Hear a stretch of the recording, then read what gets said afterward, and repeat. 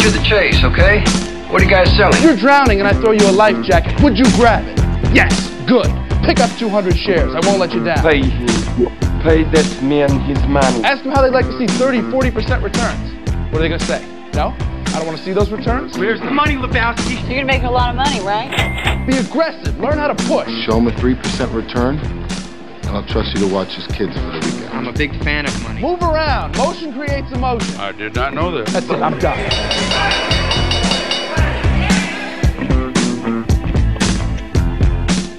Well, welcome back to Stocks and Jocks. I'm Tom Al. Andrew on the board. S&P futures down 13.50. NASDAQ futures down 50. This is ahead of the Fed decision this afternoon. Everybody expects them to pause yet again. I think it's probably a foregone conclusion, but then they're going to see what they. We'll have to see what they say. It's all in the wordage. It's all in the BS, as they say. Oh, they actually don't say. I just sort of said that. Do we have Mr. Kevin? You do. Good morning. How are you? Are you they that you hear so much about? That they, the ones that say things. I hope. I don't know. Are you it? Well, you know what? I will say this: that when once in a while I would hear Rick Santelli and a couple of the guys in CNBC say something that we said on the show, and I knew they had been listening because sometimes we say something on the show that only people like from the South Side say it, and when they use the same vernacular, I know they were listening, type of thing. It doesn't make it bad. I just saying it was kind of interesting to hear once in a while. Just saying. Well, attribution would be a wonderful thing, though. Yeah, it's once in a while. Just of all the people on CNBC, one of the guys I like listening to is a Stanley Druckenmiller or something. Comes on once in a while, and he's pretty good. He's been around a long time. He's a kind of a monetary theory sort of guy, sort of like us, I think. And he was yesterday. His big shtick was, or the other day, he had an interview, and he was. And it's always interesting, Kevin. Whatever you say, there's always a flip side of something, right? And he was talking about how one of the dumbest moves. No, he's worried about the deficit, really, but out of the one that went viral out of his interview was that he said that the dumbest thing the Treasury ever did, well, maybe not the dumbest they ever did, but recently, was when rates got down to like 1.5% for the 10 and 30 year, for them not to really do nothing but pound those 10 and 30 year out there. Okay, because obviously, when you can get that kind of financing at 1.5% for that length of time, you probably should take it, right? And then they decided to only go the same, have things be even, because they were doing their other stuff, they were doing their twists and all the other crap. So essentially now they're financing a lot of stuff with the 6 year and 3 year and 1 year that's over 5%, instead of locking themselves in at 1.5 or 1.8 or wherever it got down to. And you listen to that and you say, okay then, now what's the problem? What's the flip side? Every time I push down on one piece of the silly putty, somewhere else the silly putty pops out, right? What's the flip side? And the answer is? If you and I would have bought it, and they would have sold more of that to you and me and banks and my clients, which I would never have bought it for, and banks, you'd have even more of a problem with people owning Treasury debt that they paid $100 for. It's now worth $60. So you essentially would have bleeped your citizenry. There's no even game here. Now, I guess if you'd have done it to the Chinese, you'd be happy or something. I don't know. I don't even want to screw other people, but there's no even game, is there? What they're saying is the Treasury, knowing they ran it down. It's the old adage: you can't win, you can't break even, and you can't quit the game. Yeah, I mean, let's see. We're going to run rates down to 1.5% for some ridiculously stupid reason, but we're going to take advantage of it by selling to insurance companies and everybody else that have to buy our stuff by charter. We're going to sell them a bunch of crap that 5 years later is worth 65 cents on the buck. That's a governmental. That's what you want your employees doing to you if you're the citizenry. I mean, he's right to a certain point, but because once it's there, I guess you should take advantage of it. But if you follow it all the way through, what did you just do to everybody? Well, I mean, the question is, could you engineer it that way, and would you engineer it that way on purpose? And I think we know the answer. Well, but if they did, they didn't take advantage of it to the extent they could have. They, meaning the government. But they're not supposed to be in an adversarial relationship with the investors that elected them into office. I understand. I get what you're saying.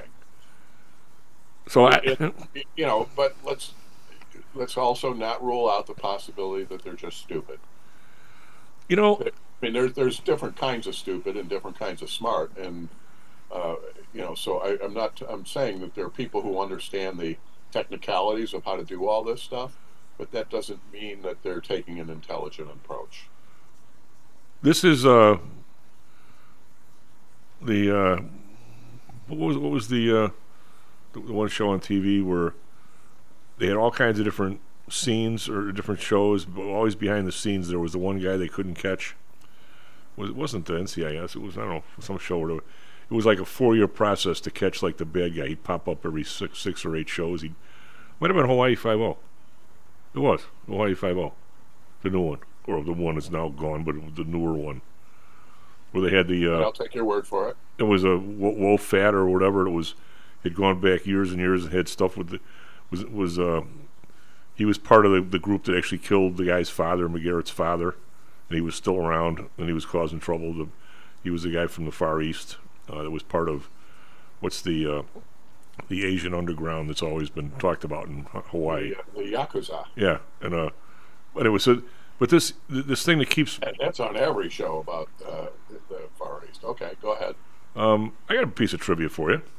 Fire away. You know what the reason for Magnum PI was? The reason why that show was actually put on in the first place? Even though I thought it was a pretty good show, and obviously Tom Selleck, everybody loved him. So why was it put on in the first place? They had the Hawaii Five-0, the original one, with how was the guy's name? Jack Lord. Jack Lord was so popular that they actually bought a huge plantation to do the filming in. And evidently the show went off the air quickly. I don't know if somebody died or what, but I have no idea the history of that. The show went off the air quickly, and they're like, we got to use all this stuff. And they dreamt up another show, and the other show was Magnum PI, which ended up being, a success. Yeah. But not as big a success as the original Hawaii Five-0, but still pretty darn good. They were just trying to do something with their sunk cost. Huh? Yeah, pretty much.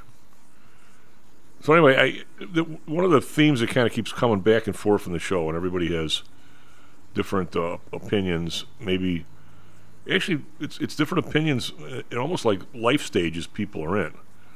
I mean, even though my brother, who's a brilliant guy, nice guy, he's absolutely convinced. No, he's not. Nobody likes him. No, nobody likes him. He's absolutely convinced that there really isn't any. I won't say any, but very little. What I consider to be, if the same kind of stupid crap happens 2 or 3 times with the same outcome of some people making a lot of money that used to be other people's, I start to smell a rat and say, wait a minute, this can't happen 2-3 times and with the same amount and people not recognize it, or maybe do some of it on purpose, or when it starts to happen, don't stop it. Somewhere in there, and he's kind of convinced, and so are a lot of other people, that you just have a lot of well-meaning people that come to the wrong conclusions. And if you've ever been on like a board or someplace like that, human beings are perfectly capable of 12, 15, 18 people that are somewhat well-meaning, you think, and are all individually pretty darn smart and maybe honest, coming up with some of the worst conclusions that you ever dreamed of. Classic would be the Bay of Pigs. That's your groupthink. Your groupthink case. People kind of just go along, and they get maybe half the facts, or the presentation's a little bit of this, a little bit. I mean, whoever said a camel was a horse designed by committee is probably pretty accurate, right? Yeah. And I'm saying I'm not so sure this stuff isn't all that. I don't know why Greenspan went down to 1% back in the day. I mean, and then had the nerve to say the market was. What was the term he used? Exuberance, rational exuberance? Rational exuberance. But he's the one who caused it. I can't believe that these guys are... Maybe the connection between... some of the conclusions, that were drawn by even guys like Milton Friedman. You wonder if you don't get off the blackboard enough, you don't understand the interaction between economic theory, social theory, and people's own gains or something. Real life. Yeah. I mean, I guess. But somehow there's a lot of the stuff we're seeing happen is very predictable. And I think what was the article we had not too long ago where they I think the way they worded it was brilliant, but it was essentially for those who don't experience the economy on paper. But that was your friend AOC. That was AOC. Yeah. Yes. And she said everybody's looking at it on paper, they're not looking at people. Also confirming blind squirrel theory. Well, yeah. You know what? I would love to. She's one of those people, Kevin. She's very young. She's outspoken. She's full of herself, which is half the world, and maybe we were too when we were that age. And I don't really look at her conclusions on things because I don't know if she's mature enough or smart. I think she's probably smart, but mature enough. I kind of think vapid is the word that I keep coming to. Well, but okay. I mean, just because you don't have a solution for world hunger doesn't mean you can't see it. And I think a lot of people, both on the left and the right, that are some of the extremes, the ones that are honest and decent, they see stuff, they don't like what they see. And I think a lot of times the left and the right look at the same stuff and don't like what they see, yet jump to a different conclusion. But the fact that they're at least observing stuff maybe is a start. Is that a nice? Maybe I'm being nice today or what? But I mean, she's looking at the world around her, and she was a bartender, so she knows people. She look at the world around her and saying, "It's not matching what I'm hearing these idiots tell me in Congress." Is really the message I'm getting from her. Now, maybe that's being too nice. Maybe it's now her conclusions. I don't know that she has enough economic knowledge and other kind of knowledge or world knowledge to come up where we want necessarily to get a conclusion for her. But I don't think her observations, I think, are fairly valid, don't you? Occasionally, Tom, but consistently, no. I don't see it that way. I don't agree with really any of her conclusions, but it isn't even the conclusions. I think sometimes I'm listening, and I don't pay much attention to her. I don't either, really. But I sit there and start wondering what color the sky is in her world. Well, yeah, it's the part about the taxation of the area where I put that. What are you going to do? The something they were going to put in Long Island City or something. Was it a battery? It wasn't a battery plant. What the hell was it? It was Amazon, wasn't it? Yeah, and she was. I think, and maybe I'm just putting too much into her brain, but I think she recognizes that giving all these places all this stuff to go there under this void that everybody's going to benefit from it. I think that's a lot of crap coming in a lot of this areas, and I'm giving her credit for seeing maybe the same thing, that giving somebody all this kind of dough of other people's somehow at the end doesn't help everybody. And I think you got to be real careful with the giving people money. If you had a tax system that was fair, you'd never even think of doing that, would you? Yeah, I think that's ultimately the point. Is if you had a tax system, whether it's property taxes, whether it's business taxes, or whatever it is that you want to consider, is if you had a system that created a climate that would support entrepreneurs and support startups, and frankly attract businesses to set up in your area, then yeah, you wouldn't need to be doing tax breaks.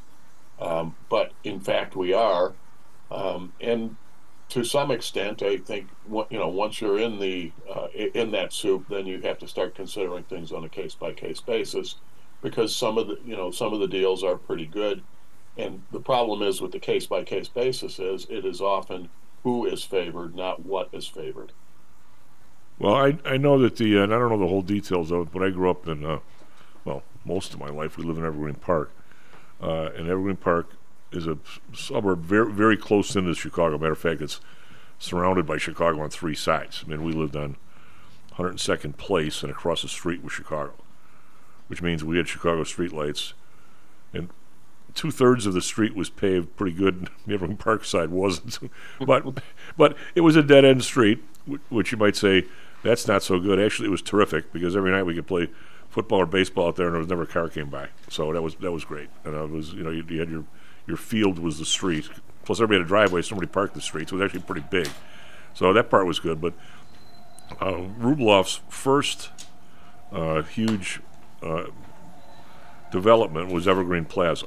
It was the first of what the big. It was before Oak Brook. It was before Old Orchard. It was anchored by a Carson's on one end and a Walgreens on the other. But they had Rothschilds, they had Blerner Brothers, they had the fair, they had all kinds of little shops. There had to be 50 shops in the thing long before anybody even dreamed anything like that.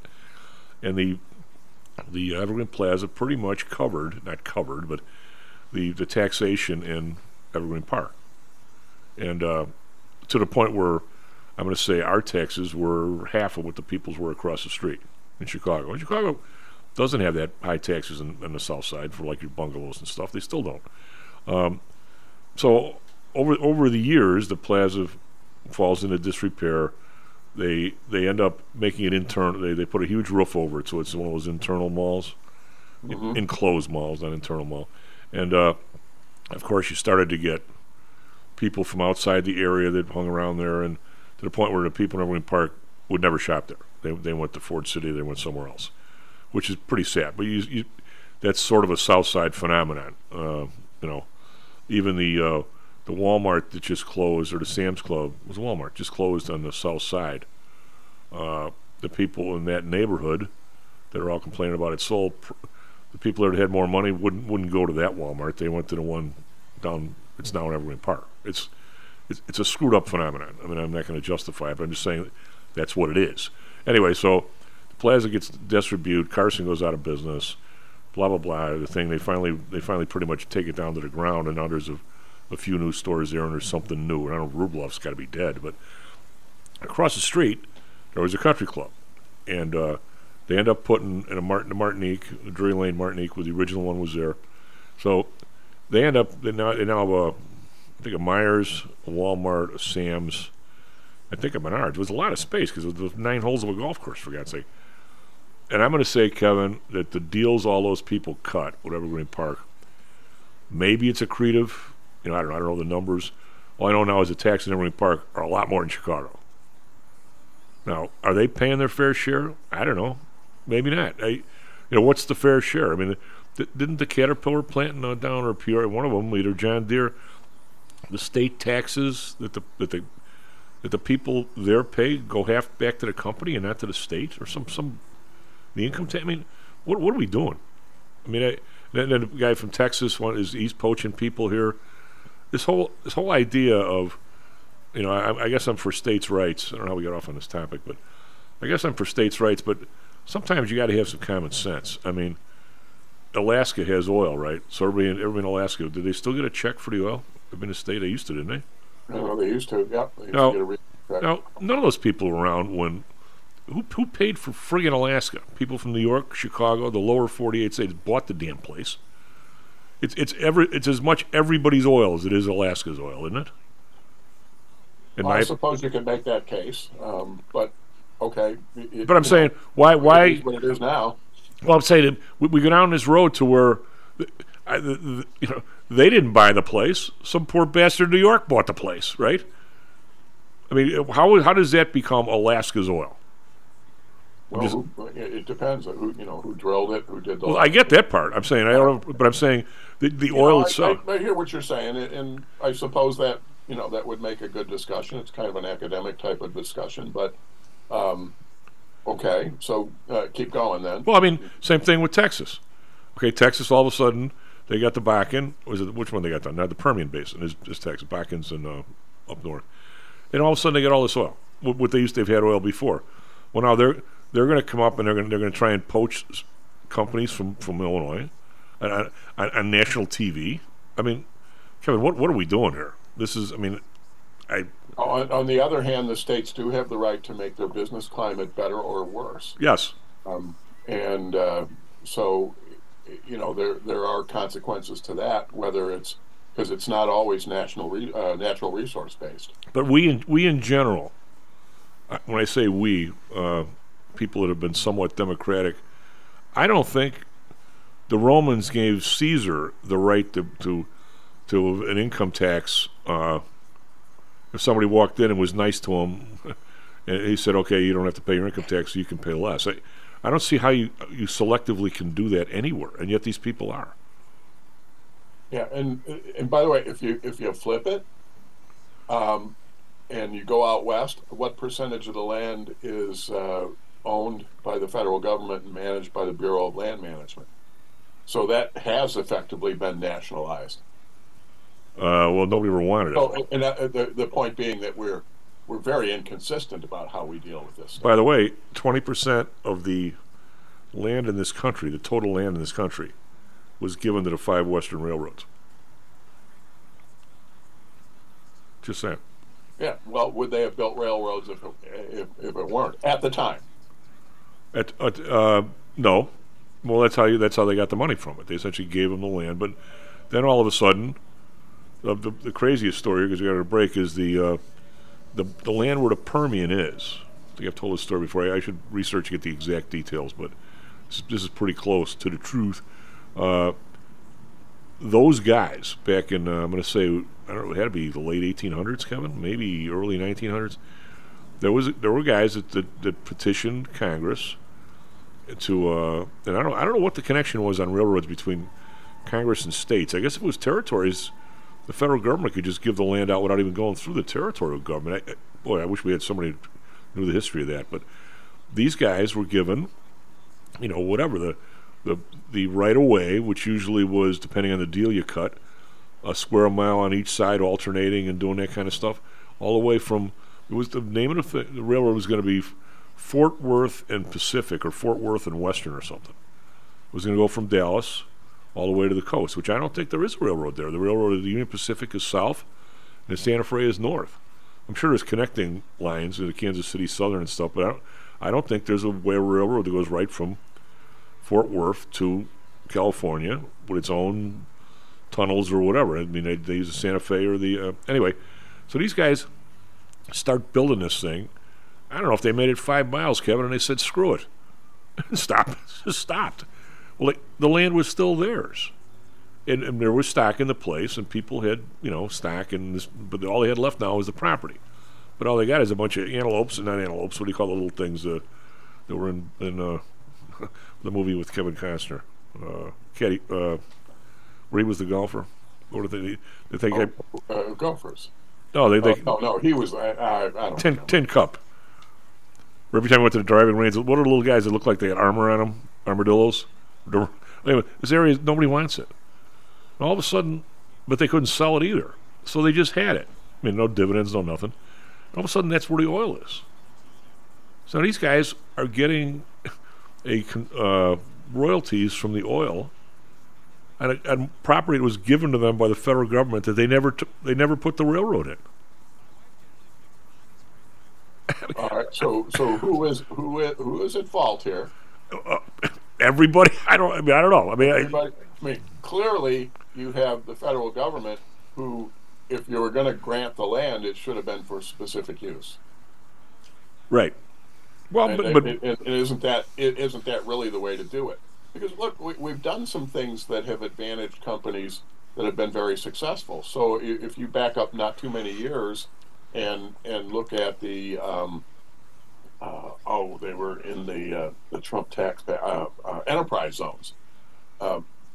It's very specifically targeted, and it's tax breaks for setting up businesses in low-income areas that provide jobs for the people who live there, and that's a big bonus for if you want a neighborhood to start working its way back. You have to have local employment because you have a lot of residents who don't have reliable transportation, so they can't get a job. And how many times on this show have we talked about the expense of getting downtown, the expense of parking, tolls, all that kind of stuff? If you're in a walk to work situation, that's really, really good for the local economy, for the micro economy in this case. And so I think there are times when it makes all the sense in the world to have some kind of tax advantage built into certain businesses. But I think you got to deal with it on a case-by-case basis. Well, we have in some areas, I mean, this is, again, we're just wandering off here a little bit on just the things governments can do. But the bottom line on some of this stuff is the right-of-ways were given to these railroads. Okay, so now as railroads have gone out of business, some of your municipalities have just they've bought the right-of-ways or they've used them for other stuff. Kevin, somewhere in the line, without knowing what the future is going to be, which I don't know and neither do you, if I give somebody a mile-long right or mile-wide right-of-way, somewhere in there, I would hope that I would have the foresight to say, you can sell some of it for money to build whatever it is you're building, be it the canal, be it whatever it was. And but no matter what, you got to keep 150 yards of it. Now, someday it might be a bike trail, someday it might be something else. We don't know what fiber optics are. We don't know what those kinds of things are, but someplace, somewhere, we're going to keep this right away in case we need a road, in case we need a bike path, in case we need another train, in case you don't sell the whole thing. How do you ever get that back? Right. So when you're doing an initial grant, it either talks about, it should talk about all of it if you have any foresight in setting up a deal like that. Are you going to talk about the terms of of use that that if you're buying it for a specific purpose, then you use it for that purpose, or you have to sell it back at the purchase price, or some reasonable investment return. You could do that. You could just as easily say if you can sell it to anyone you want, but the government has the right to match any offer. There's a lot of ways that you could set up a contract like that make a whole lot of sense.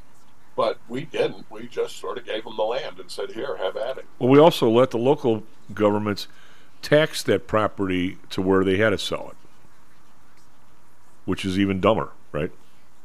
Well, it's inconsistent. Yeah. S&P futures down 16, the S&P futures down 62. When we come back, Kevin's going to tell us all about what the Fed's going to do and why.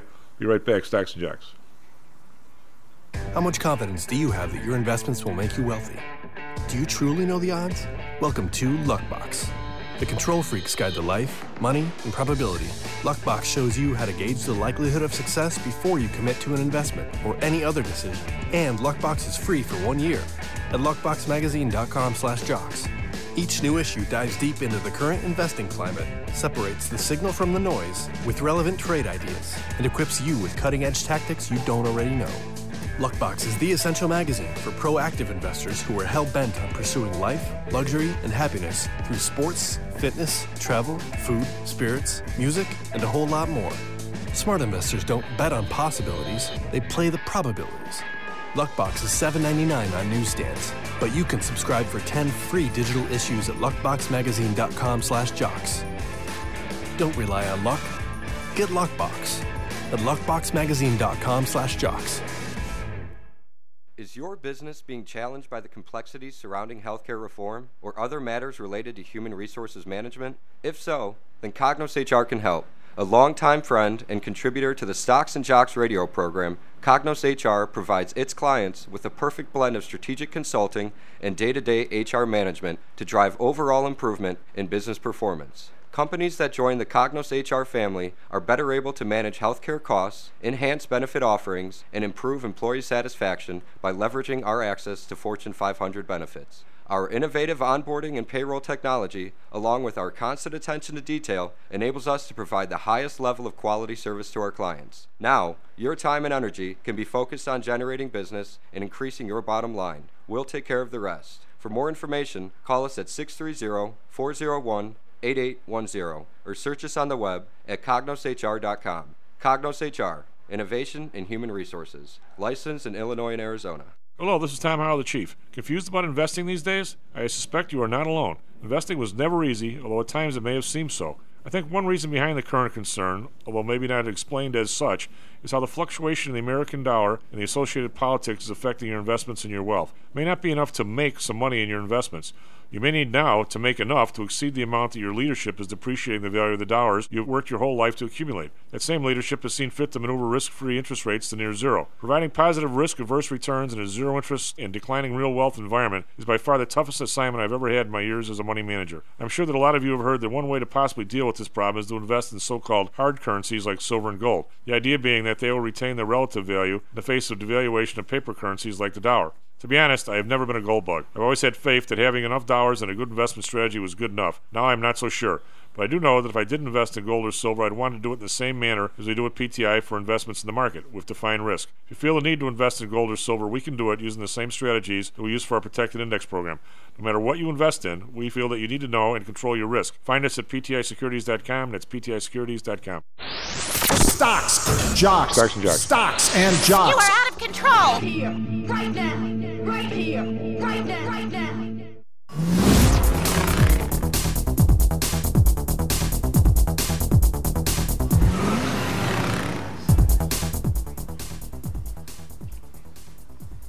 Hello and welcome back to Stocks and Jocks. I'm Tom Andrew on the board. S&P futures down 16 and a quarter, and NASDAQ futures down 62. Dow futures down 109. We don't have too much. We had Caterpillar down another $2 after a lousy day yesterday, and the earnings they didn't like it. Goldman Sachs down $1.16. We got United Health down $3.56. Other than that, I mean, we're mostly red here, but not horrible. That I can see in any individual stock, at least not yet. Over in Europe, DAX up 3, call that flat. FTSE down 8, call that flat. CAC around down 93 cents. Let's call that one even flatter. Over in Asia, which has been not only volatile, but going in different directions. Today, the Nikkei's up 742, 2.4%. So that's a lot. Hang Seng down 10. Call that one flat, 17,101. Shanghai up 4. That one's flat, too. So another strange day over there with the how does one of those markets up 4% and the other guys don't even move? It's crazy. Yesterday, the Dow was up 123, S&P up 26, NASDAQ up 61. So that was 2 days in a row. We're up pretty much across the board. Bonds up 3 basis points, 4.91, just before the Fed decision. The Bund up 1 basis point, 2.82. Japan up 1.96. That's as high as we've seen that in like years and years. And I don't know what that. They're still not close to anybody else, but at least they're moving up in consist. Oil up $1.35, but still 82.37. Brent up $1.38, 86.40. Natural gas down 9 cents, 3.48. RBOB up 3 cents, 2.24. We've got gold down $1.80, 19.92 as it's settling into this high 1900s, but not doing much in there. Silver down 17 cents, 22.77. And yet again, silver blasted through 23 to maybe 20 through 50. And just like whack-a-mole, got sold all the way down there. Every time it gets up there, I'm tempted to just sell it, and then I go, this is the one time it's going to keep going, and it never does. It just comes right back down. Never so far. Copper up a penny, 366. We've got Bitcoin down $80, but quiet, 34,415. And the U.S. dollar, which has been in a range, is up a little bit with the euro at 105.4, which is right where it was yesterday morning. And a British pound up down 21.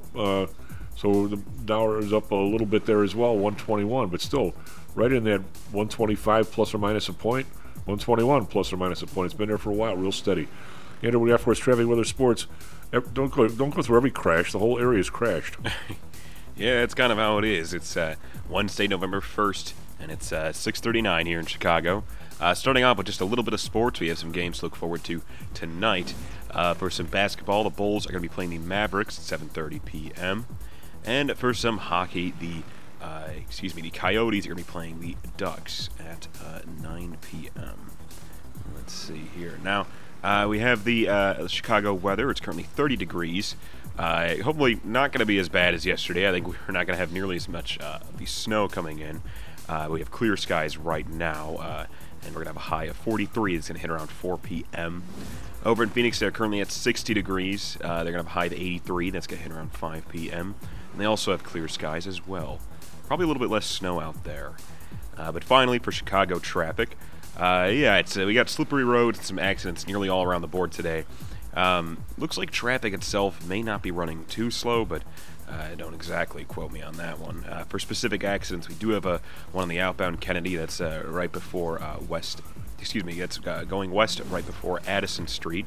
But right after that, things clear up pretty quickly. But we do have a pretty major accident around the inbound Bishop Ford. That's between Stony Island and Stony Island exit and Stony Island Avenue, involving a semi-truck. So looks like that area might be just closed off there for a little while, if I'm reading that correctly. Yeah, there's a bunch of them that are closed down totally. But yeah, it looks like the one with the 5 or 6 semis cracking into each other. Is that on the 394 or with it somewhere? It might be that one. I'm not sure. But yeah, that is all I got for you for now, Chief. So back to you. So Kevin, did you see Bud Light is trying to make their way back by becoming the manly man's drink again? NFL, college football, country music, festival stagecoats, and folds of honor. And then they're sponsored the Ultimate Fighting Championship, so they're going back after the manly men. What do you think? Probably not going to work. Their better strategy would be to lay low for a while. They're coming out swinging, going after the manly men. If they're sponsoring the Ultimate Fighting Championships, how can you not drink it? If you're a manly man, I didn't drink it in the first place. I don't know why I drink it now. Well, I'm just saying. Just saying. But hey, we have a very interesting interview yesterday. I don't know if you caught part of CNBC, but a contributor there forever is this guy, Jared Bernstein. He now has how do you get this job? He's the economic policy advisor to the Vice President of the United States.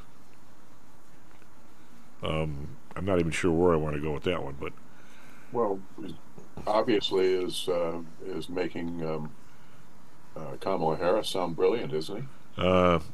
Something like that. So they interviewed him yesterday, and I cannot believe. I mean, I don't like when I interview somebody to ever make somebody sorry to be on the interview, but you also have to ask some questions, and when somebody tells you something that's totally off base, you got to say, hey, you want to try that one again or something. They asked him some stuff about these interest rates going up. What about the budget deficit and blah blah blah, and he went off on some stump speech about how they're going to cut prices on everything and how they've got and they went on with this part about how they've cut so much out of the budget deficit. Where are they getting at, Kevin? I don't see that at all. Budget deficit is worse than it was last year. Are they talking about what maybe in their mind it could have been or should have been, and now it's lower? The numbers don't even come close to matching up. What are they talking about? Lying, and they're lying, and they know that will work because they have enough dutiful media that is totally willing to report it as they say it. Whether it's because they don't have the subject matter expertise to understand how to ask a follow-up, or they know that if they ask pointed follow-ups that they're going to lose their access. I think it's that. I think it's both. Yeah. And there's a lack of integrity that goes with that.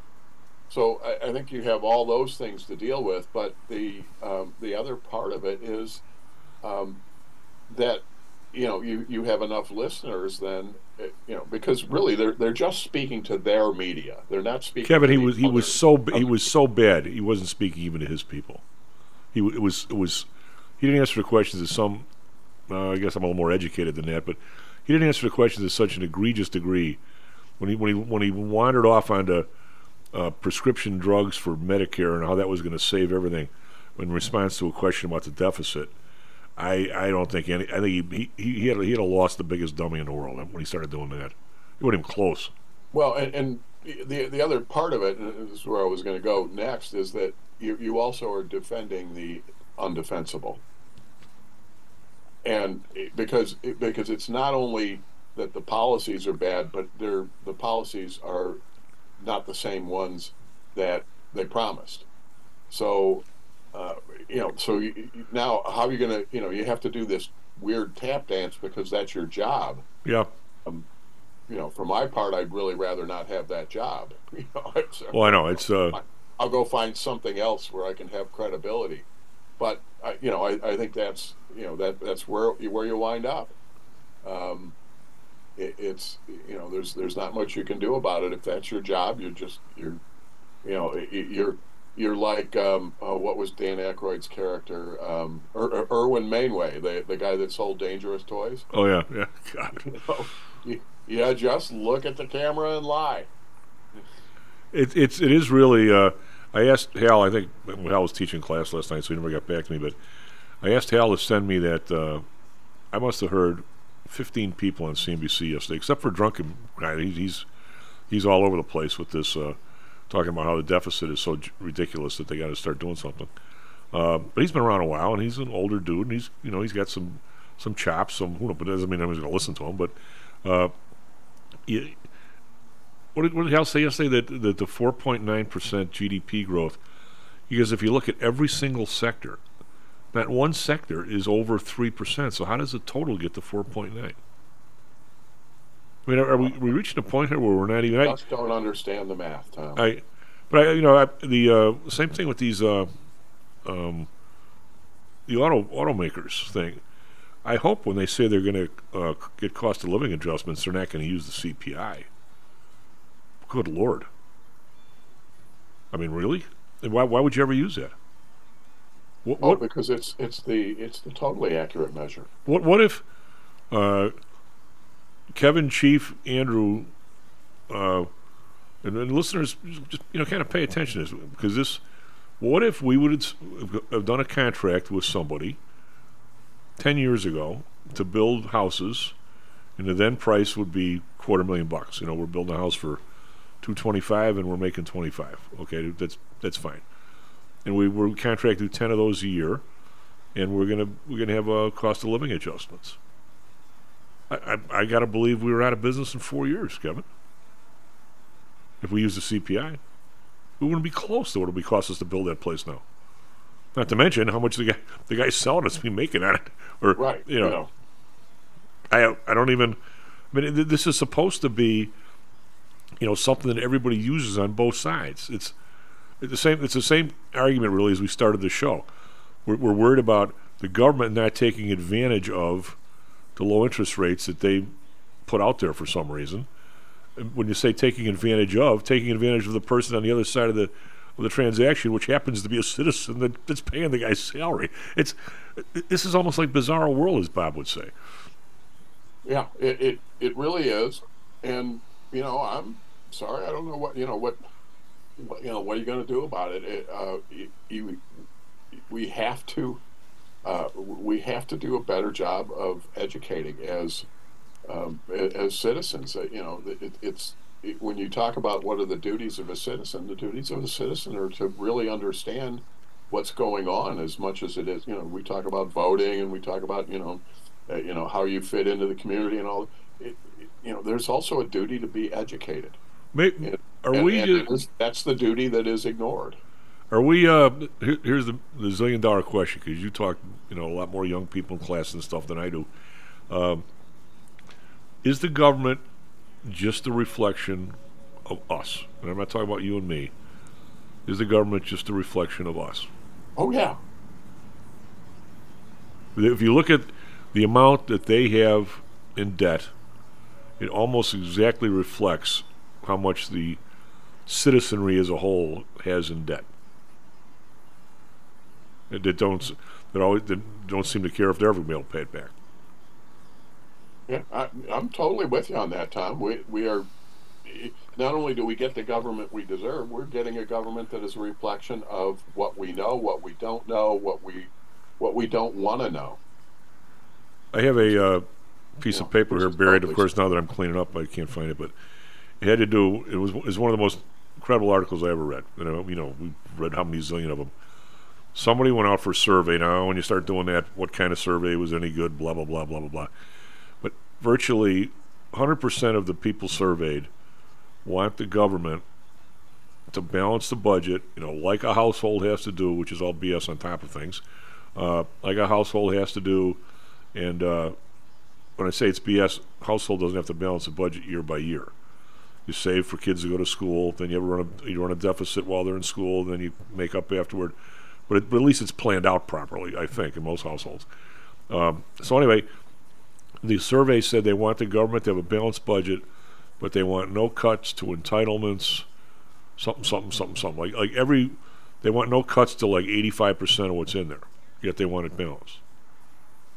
Is that people smoking the crinkly cigarettes? Is it people not wanting to add up the numbers? Is it people just not understanding? Are we all dummies? I'm nowhere in that pantheon of explanations how people could actually be surveyed and come up with those conclusions, Kevin. It's like, we want to learn how to swim, but we don't want to get wet. Okay, then. That's pretty much it. Yeah. I don't. By the way, are those two old fossil-faced dudes still alive? They came out with this.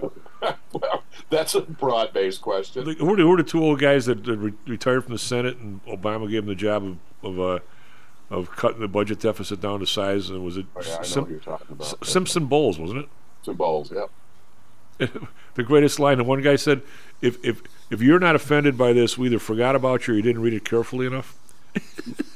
What a great line. Well, and they have to feel real good about the work that they did. Thanks, guys. Not going to do any of it. Oh yeah, boy, this is exactly what we didn't want to see. I had sort of a similar occurrence, Kevin. I probably told you this before. When I was at Pullman, we had all kinds of problems with the Amtrak cars, the ones you see, the double deckers. Mostly, and boy, we could have used you. Because Pullman was a car maker. They're all these old car knackers. They put the cars together. People design them. The other guys would like them, and blah blah blah. And you build a damn car. And Pullman made a spectacular railroad car. Well, then all of a sudden you started getting, municipalities and so forth involved, and Amtrak was a governmental authority. Well, they kept making changes in the car all the time, and Pullman was not sophisticated enough in a contract that size to realize what that change was going to do to them on a holistic basis. They would say, okay, the old seats are, $500 a piece. The new seats are $600. That's $100 a seat plus, 10% overhead or 50% overhead or what it was, and maybe 2 days delay. And they had no idea that it was actually probably, 2 months delay or something like that, and how much that would actually cost you, type of thing. So they ended up getting buried on this thing. And they had the auditors came out there, and the auditors would be all over the place. Back when you had all the 14-column paper, Kevin, and they would actually leave with trunks full of stuff of audits, and it was unbelievable. And they would try and figure out if the contract was still at break even or not. And they'd have these big powwows, and they'd say, "Yep, we're still break even. We're not going to make any money on it, but we're not going to declare a loss yet." This is in the newspapers. It's a big deal in Chicago. And my boss says to me, "Hey, you know about all these different areas. Why don't you go out, and on the QT, I want you to give me an estimate of where we're going to land on the Boston car and the Amtrak car." So I spent about 2 weeks. I was wondering what I was doing in my old calculator, putting this stuff together, and I just looked at it from about 3 or 4 different. I went to different guys who did programs around the world, bridges and roads and everything, and just got a bunch of different ways of valuing contracts. One was per pound. One was looking at labor hours, that where you are on your 5th car, if you use an 85% declining balance curve for labor. I don't know if anybody knows what that means. That's going to be your average, and we were so far over at that. So I did it 3 different ways, Kevin. I came out with the same number every time. I couldn't believe it. There was 3 different methods. So I walk in, and he goes, close the door. So I close the door, and I give him the report. He says, "Do you have any other copies?" I go, "No," and he dropped it in his bottom drawer, and he locked it. I said we were going to lose $1 million a car. And he goes, you can't even tell anybody about this. Well, it turns out they got a $40 million increase in price because the government was so dumb. The Lounge Cafe cars, you see, the ones with the top where you can see out of? Yeah. They had not signed the change order for that car. So we were able to sign a contract where they gave us like another $60 million. So instead of losing 280, they lost 220. I was within 1%. And so it's not like these people don't know where this stuff is going.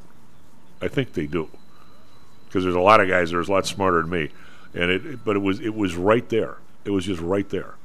If you looked at money spent per day and just looked at when they told you the thing was going to be done and just did the addition, that was an easy one. I did it by labor hours. That was an easy one. They all came out to the exact same number, which I guess they should, right? You would think so, but it's pretty hard to do. Yeah, well, I mean, it is. I mean, I was good at that stuff at the time. I mean, that's what I was trained as an analyst. Boy, if I had to do it today, I think I'd be a little. But I'm saying the stuff you're talking about, the things with the budgets and the stuff, this thing that Carl's always talking about. These guys, somebody there has to know, and they're just ignoring it, or they're kicking it to the next person like a CEO would if he's on a bonus every quarter. Something's wrong someplace. And I don't know if it's in the Constitution, whether somehow we could rearrange the dates of maybe the representative should be 3 years. I mean, I don't know what the solution is, but somehow this is not working either from the citizenry or the people running the place. And I have no idea where to start. I know you on the low. When I say the lower end, on the smaller municipalities and those kinds of places, they seem to be workable. Yet, is it because they can't print their own money? There's a difference there someplace, and I just can't get my hands around it. Well, and just consider it like this. Just consider the Israel support bill that's in the works, which nobody can read, of course. Which nobody can read, but what are the Republicans asking for? Well, they want some kind of offset to the budget. Okay, that I think most people would consider that reasonable, and probably wise because we can't afford anything new. Okay, let's call that good. Now, it's going after a sacred cow though. That all of the money, all of the extra money that was supposedly dedicated to IRS agents. So president's going to veto that, and he's going to if it's not going to make it through the Senate, frankly, but I guess what I'm saying is all that's going to be reported on some stations is that the Republicans didn't support Israel, and there's going to be reports on other stations saying they did. Oh yeah. Which one you're going to believe, and so it's all going to depend on who you're going to choose your teams. You're going to choose your team's media, and that's what we're going to understand the situation to be, and so that's going to lead to all kinds of really stupid arguments. Is any of it going to solve? I don't care where they get the money, but we really can't afford to spend anything extra. So we should be looking for ways to offset this. Well, there's one place that this is not just being argumentative where people accuse me of being this liberal. The one place we absolutely need to go, Kevin, and I know it's not going to solve the budget deficit problem, and I know it's more than peeing in Lake Michigan, but we need to somehow address the massive companies that first brought stuff overseas, didn't pay anything for a while, and like the $29 billion they're telling Microsoft they owe. If these people actually owe this, get it out of their hide. Why should they pay nothing when you and I are paying? I mean, I'm not talking about raise the rate and other kind of stuff. I'm saying if there's legitimate cheating going on where these guys never pay and it's all transfer pricing, all my money was paid in Zimbabwe and not here. Kevin, bull bleep to that. I want that stopped. And everybody. I'll tell you what I'd like to do, and I would solve a lot of this. Bring the corporate tax rate up to the same as individuals and make dividends deductible. Get rid of the double taxation, but make sure everybody pays. Why can't we go anywhere? Why is it so sacred to the Republicans that corporations pay 21% when people pay 39 or 35? Really? I mean, I don't get that. I mean, that's their sacred cow, which is just as idiotic. I'm not arguing with you that we aren't. Everybody's got their sacred cows. That what I'm telling you is that's a political choice to choose a sacred cow, pretty much based on the fact that it's the other side's sacred cow. Well, I bet. I mean, so what you're trying to do is put that poison pill.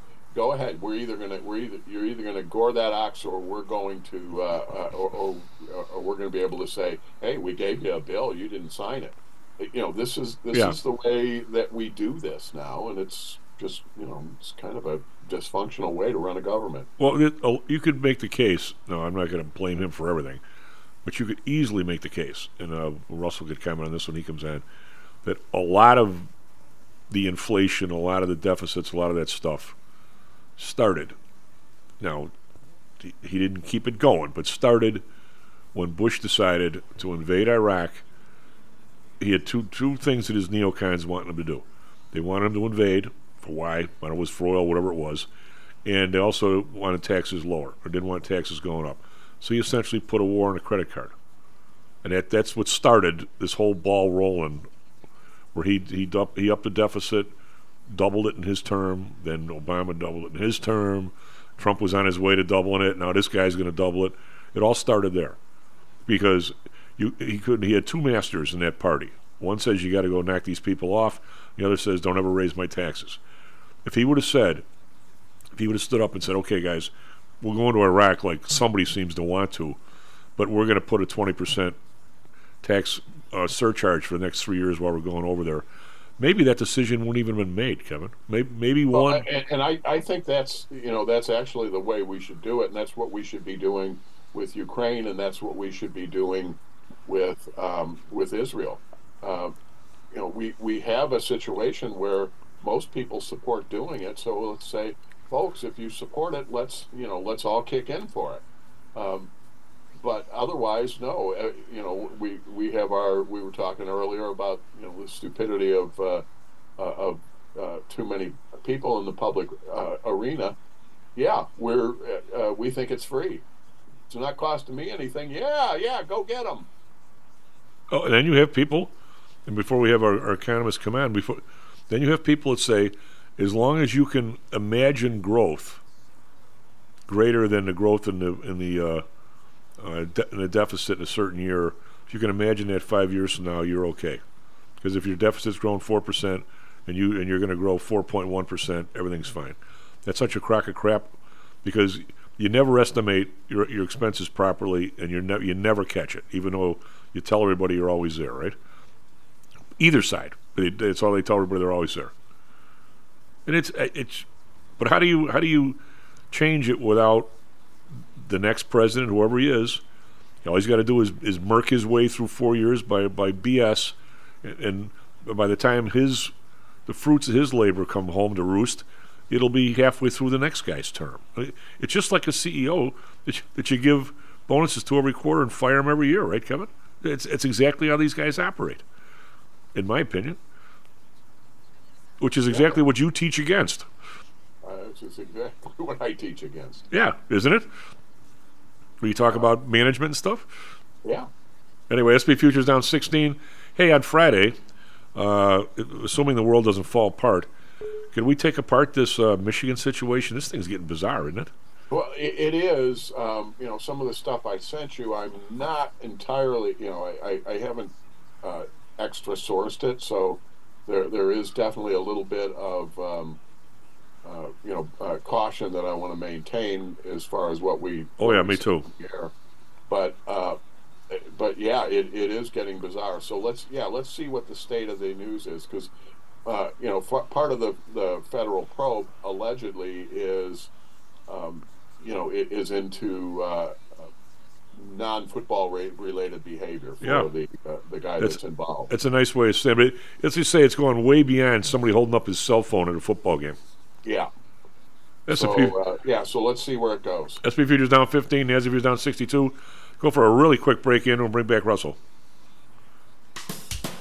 This self-directed trading is a lonely job. Online trading is not as easy as point and click. No, it's not. Everyone, even professionals, need to share ideas and think out loud every now and then. That's what I like about PTI Pro Direct. Their staff of former option floor traders really helps me choose the right strategy for trading option volatility and plan the time decay for my covered writing program. Yep, nothing can replace years of trading experience to stop you from making that dumb trade and for saving a few bucks. We've all been there and done that. Yeah, I have access to all that great trading advice and experience for just a penny a share for stocks, $1 for equity options, and $1 minimum a trade. Our clients at PTI Pro Direct can call when they need a little help on a trade or just to talk about the market in general. We trade every day. We love this stuff. That's what I like most about PTI Pro Direct. Cheap prices, along with great advice from real floor traders. It's the best of both worlds. Tell your friends. That's PTIProdirect.com, PTIProdirect.com. Stocks, jocks, Stocks and jocks. Stocks and jocks. You are out of control. Here, right now, right here, right now, right now.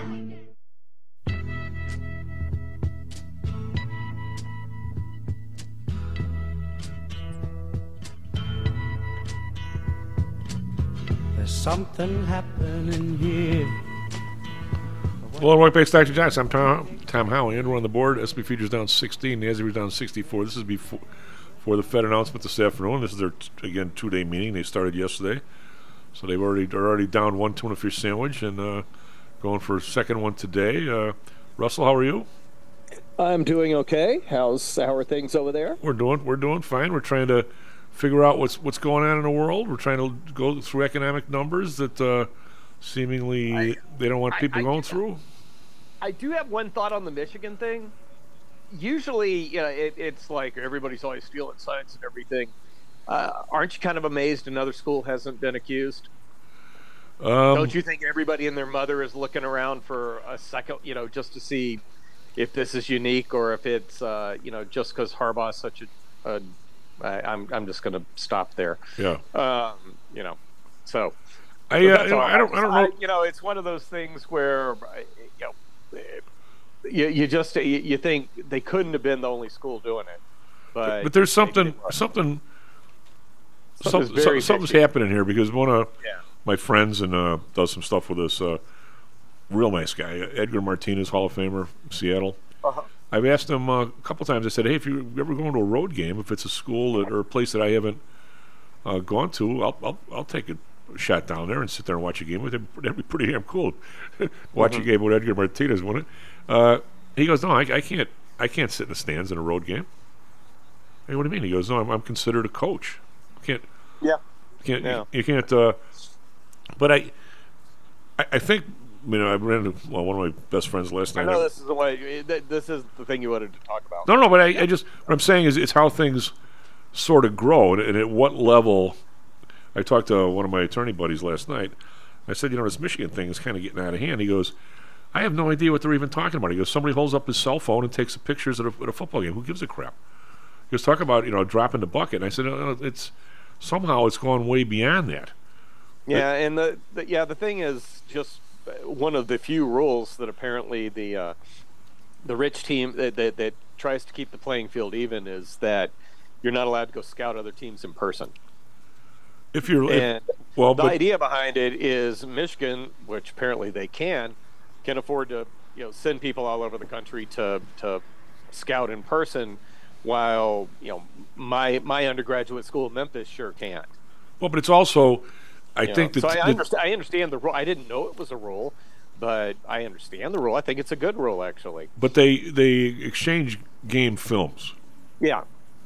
So you get to see every play that the other guys are running, and you get to see every formation. So they feel that that's enough of a competitive deal, like you're saying, that you can study the film. I think that's very fair. But here's what's happened to this. I'm not Mr. Everybody knows. If I could, I'd still use a flip phone. But the idea of me taking my cell phone and holding my hand up for a 3.5-hour game. I'd be useless to anybody. How much can that thing focus in? How much can you actually steal a sign from the sidelines and match it up to the same play?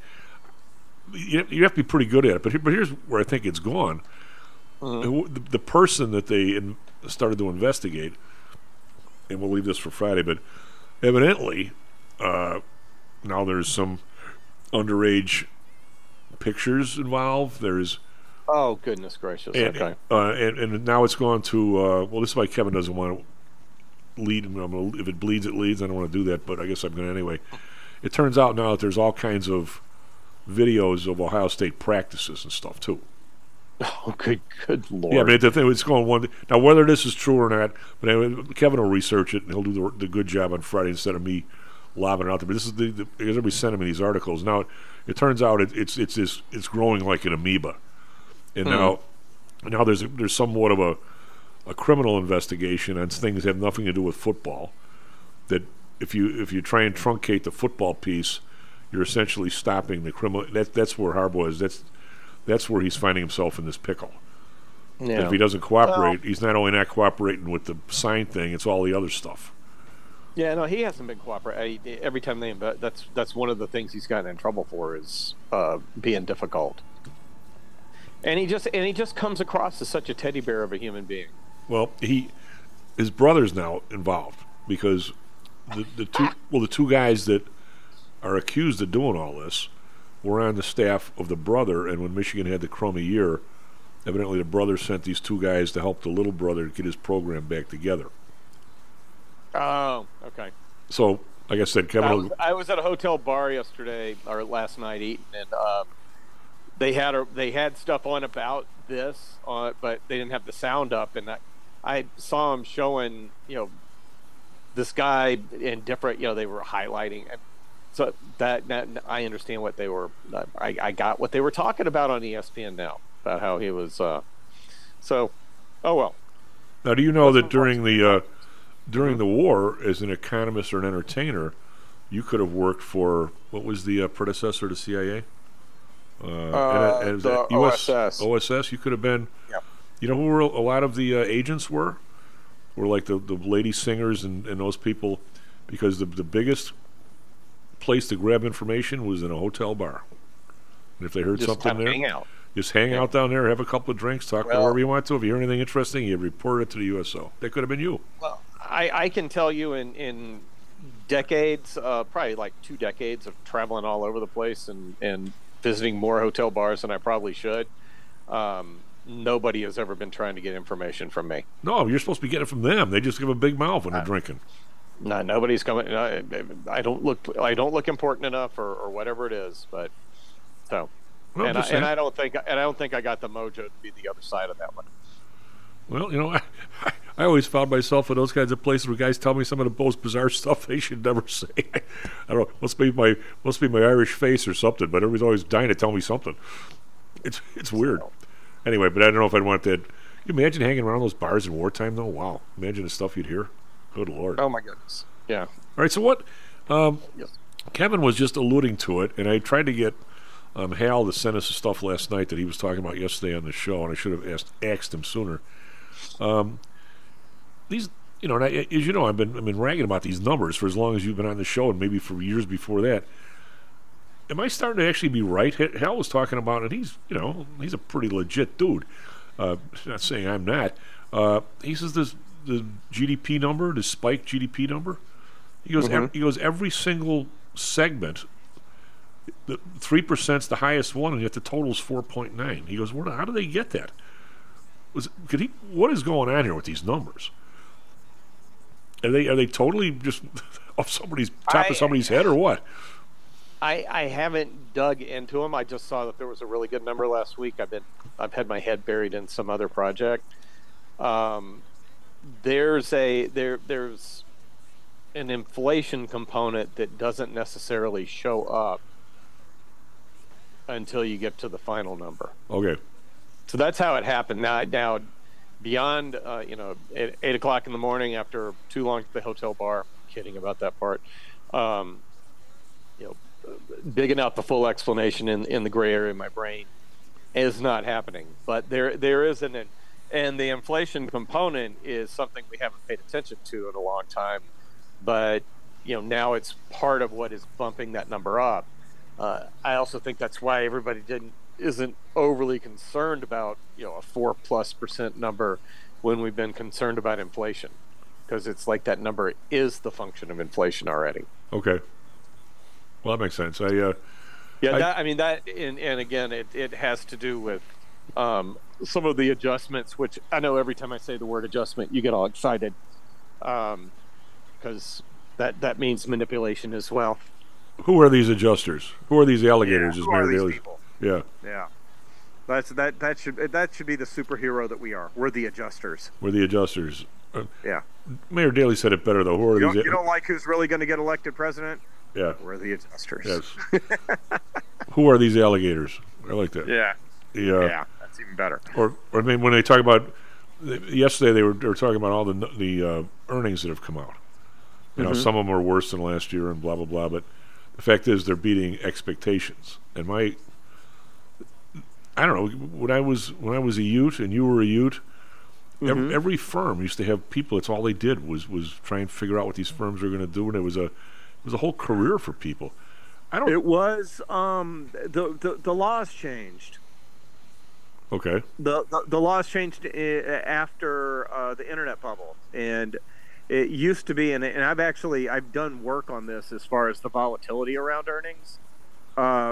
Used to be brokerage firms would you'd have, well, they still do have analysts that cover different industries, and like the software analyst at Smith Barney had a really good relationship with Bill Gates, and you would actually, that's the analyst you would listen to, and if they were bullish or they were bearish going into earnings, you had a pretty good idea as to whether the number was going to be good or bad. That selective disclosure of information is now illegal. I'm sure some of it still happens. Oh, you think? You think? Yeah. Well, but not to the extent that it used to. It used to just be blatant. You knew which analysts had the best relationships at the different firms, and that was the analyst that the sell side analyst that kind of had an axe in different companies. Okay, so we've gone from somebody who maybe got a little more private information than he should to somebody who's totally undefined and he's just this vague expectator that we're all supposed to trade on. We don't even know who the hell the guy is. Well, that's the thing, is that you don't know who to follow now, and that's why that's why we get more volatility around earnings. But I guess my question is, when they say expectations, there's less of a hand being tipped. Well, but if they say Microsoft $3 versus expectation of $2.95, who's the expectator? Is my question. Well, it's it's the average number from the sell side analyst, but I'll take a random number against that as being the expectation. The way I measure this, and this is some of the academic work I'm doing, I look at what the average move has been historically, up and down. I take the average of that, and let's say that the average move has been up or down 5% over the last 3 years off of earnings. If a company reports and the stock goes up 2 or 3%, I don't consider that a surprise. I don't consider that an upside or a downside. Right. You got to be outside of that average range, and typically about 10 or 20% of companies are outside in one direction or the other around earnings season. Do you have I think that's a better one, because that's the actual market expectations and the market adjusting for the number and all the new information, not just we beat earnings, but we fired half our staff and that's how we beat earnings, and things are going to be terrible going forward, but we beat earnings and the stock's down 20%. Is that a good report or a bad report? The way you said it, that's a good report, but in reality, you can't just use that single number.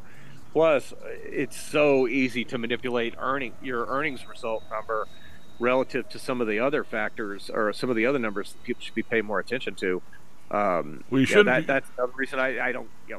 I've worked at public companies where they're very aware of what the quarterly estimate is and where they are relative to it, and how they're going to frame things when they report. If the numbers, if it's in line, that actually is considered not a positive. We used to do at Pullman. Expected to be. We used to do at Pullman. What'd you do at Pullman? I was, we'd send our stuff from the passenger unit, but up the chain, we'd have every quarter, we'd have a first month estimate, a second month estimate, and the third and final estimate, and then 2 days later we'd get the actual. And if the actual didn't match the estimate, we'd fudge the actual into the estimate, which is usually really close, so it wasn't that big of a deal. Yeah. But I guess my question is to to you regarding. I had a very cogent question. Because I've always got about 6 lined up for you. So if I forget the first one, it's no big deal. I always got another one behind it. What? Do you have the means or the capability? You know who does? As you know, I like to do a lot of earnings plays and options. I'm not going to go into which ones I do, but basically, I think there's somewhat of a correlation, or ought to be a correlation between the straddle. Which the call and the put, which is the market's expectation of how big the move is likely to be, and the week-to-week calendar spread, which is essentially the same sort of spread. If you buy it, you're looking for the thing not to move. If you're selling it, you're looking for the thing to move. There should be some correlation there, and there really sort of isn't a lot of times, Russell. But so in other words, what I try and do is if the straddle is, say, $10, if I can get the calendar spread for under $1, I think that there's a discrepancy there. Now, whether there is or whether there isn't, because sometimes that calendar spread will be $2 and sometimes it's 40 cents, and I'm sitting there going, "Gee, 40 cents looks like a pretty good buy." But I'm going to say that for all my years of being around, which are a lot, the market is pretty damn good on the straddle and the movement after the earnings and after the phone calls. Not just the earnings, you're right, it's the phone call too. It's pretty darn good at picking the number. But if I had to say over a long period of time, and please don't take this as maybe you'd have come slightly ahead by being a seller if you could do a lot of them, only because a lot of people can't be sellers. Most retail people can't be. So there might be a slight edge to the sell side, and I mean very slight. But now the last... There really isn't, and I've tested it. Okay, but I'm saying the last year or two, especially the last year, I'm going to say the buyers have had a huge edge. They're blowing through these straddles like there's no tomorrow. I've seen straddles that are $8 and the thing's moving 40 in some of these stocks. No, you're absolutely correct. I mean, over a long period of time, they average out, and I've priced them out where I say you're selling on the bid and you're buying on the ask on the close for the straddles. Yeah. And basically your losses are equal to or very close to the bid-ask spread over a long period of time if you do it with a lot of stocks. I monitor I write up and I monitor the 50 stocks that have the most active option markets from the previous years. And last quarter, out of those 50, I want to say 27 or 28 had outlier moves. Yeah. And I probably had positions in half of them. Yeah. I mean, and a couple of them were pretty substantial. I've had a couple where, thank God, Russell, I didn't pay much for them. I'd be doing like the 180 strike and paying like a quarter for it, and 2 days later it's like 140. I go, if I looked at this, I'd say to myself, how could that dummy possibly have picked something $40 away 2 days ago?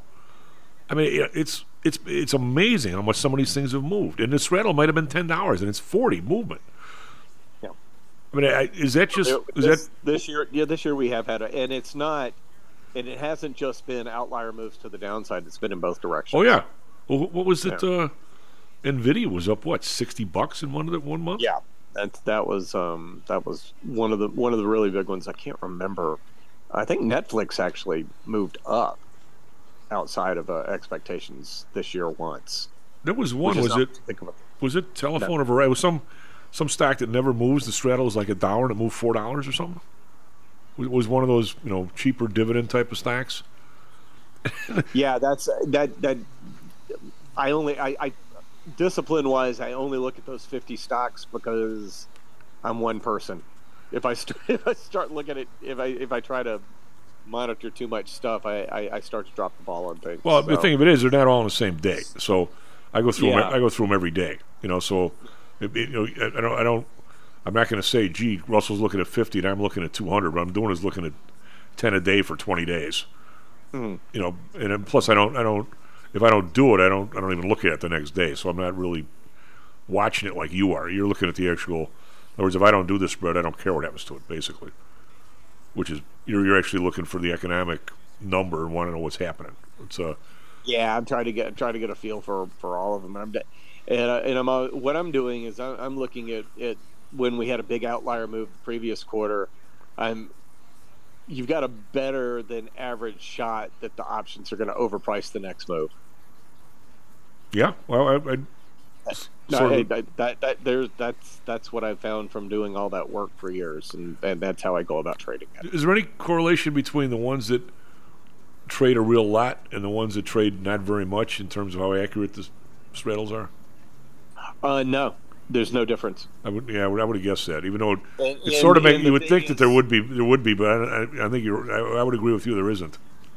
Yeah, the thing is, the ones that don't do a whole ton of volume, there's still a handful of people that have a really good feel for them, and the market makers tend to have a bit more time to pay attention to the price action around those than the really active ones where you're just using the model to update over and over and over again. But no, there's not that, I segmented things out when I've done some of those studies against the most liquid and the least liquid, and there's not a huge difference, which is surprising. You'd think you'd have an easier time finding some sort of edge in an option market that doesn't trade too much, but the liquidity providers are probably more cautious than average, so they don't get run over by some sort of surprise, because they don't have a whole lot of volume. They don't have a whole lot of volume coming in to manage their risk. Well, we did one in Meta last week, right? Which is usually, I look for the ones that are 20 cents, 30 cents, and this thing's like $1.50, and I'm going, it's kind of above our pay grade, but by my little mental formula, it was kind of right there. So, instead of doing it 100 times for people, I did it 7 times for people, right? Because it gets you to the same place.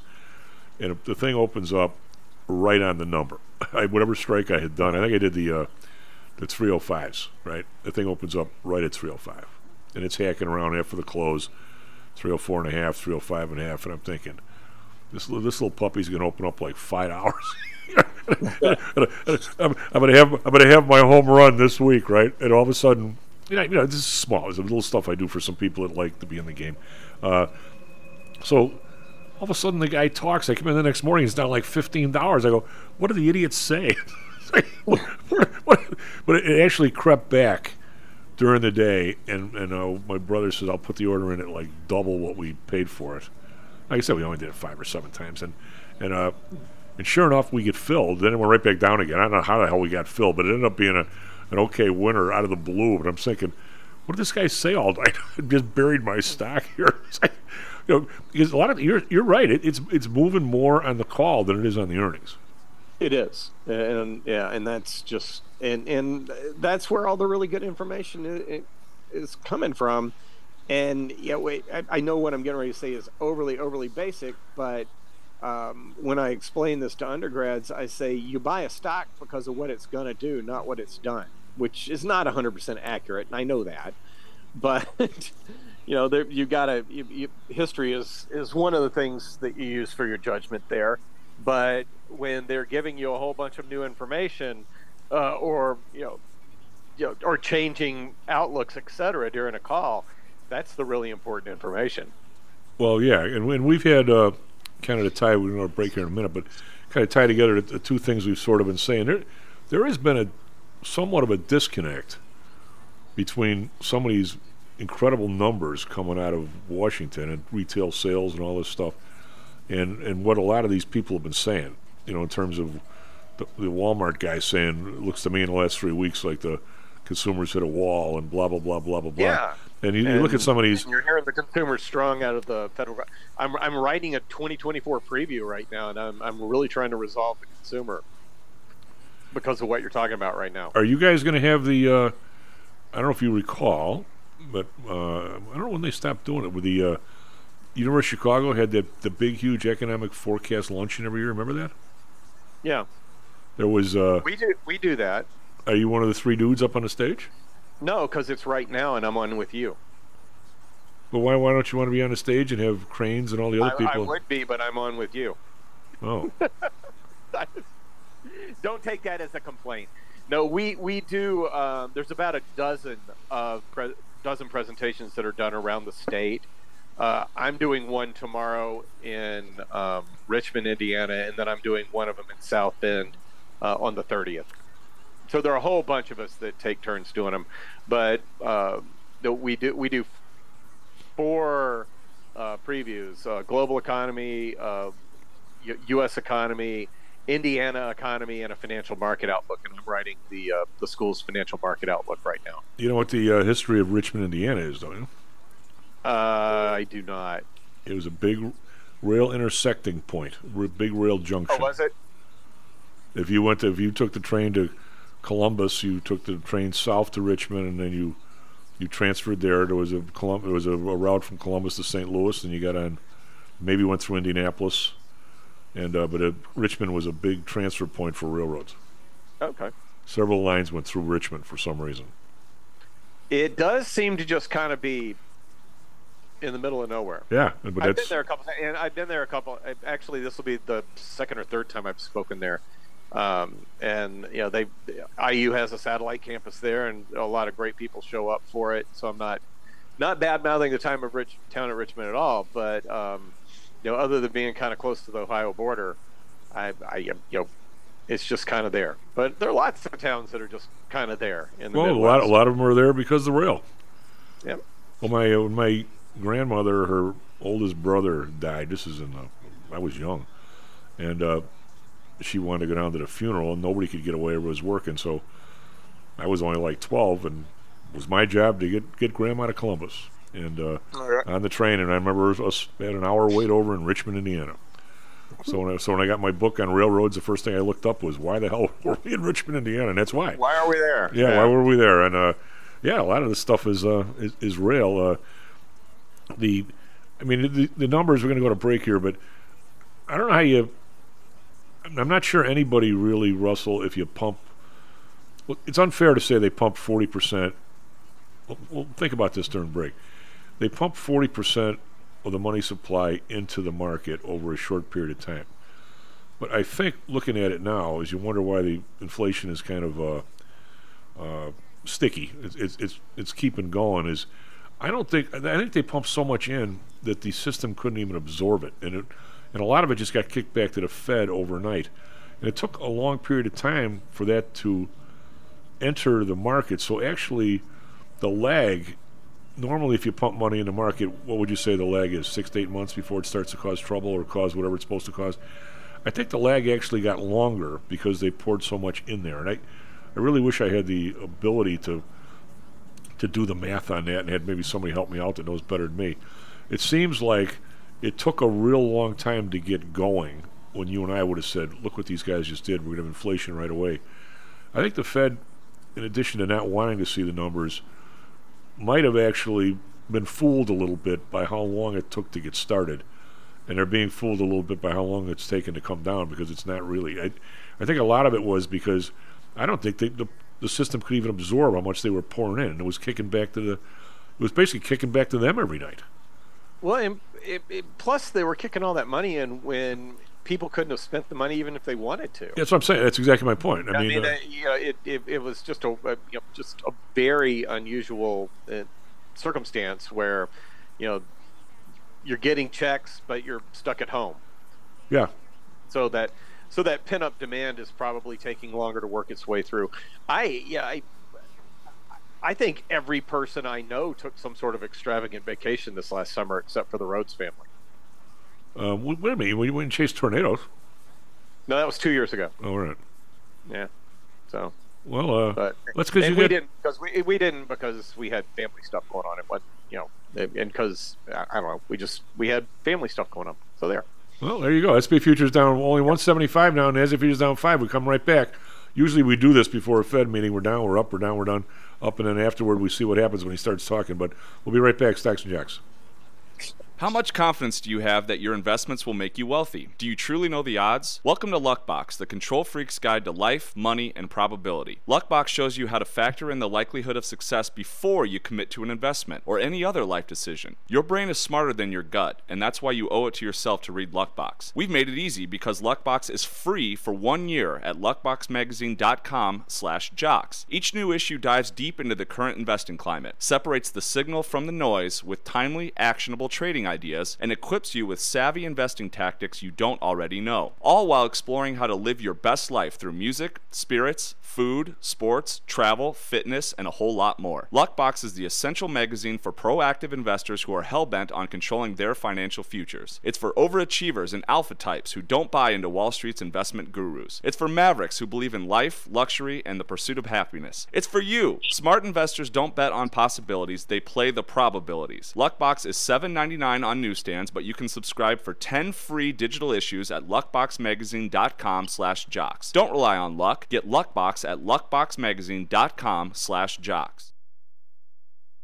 Hi, I'm Audrey Johnson, an owner of Home Source Realty and a frequent contributor to Stocks and Jocks. If you're nervous about the stock market and considering diversification, or are looking for a rate of return way better than your banks, consider adding rental properties to your portfolio. Whether it's a condo, single family, or multi-unit building, I can help you select a property that meets your financial needs.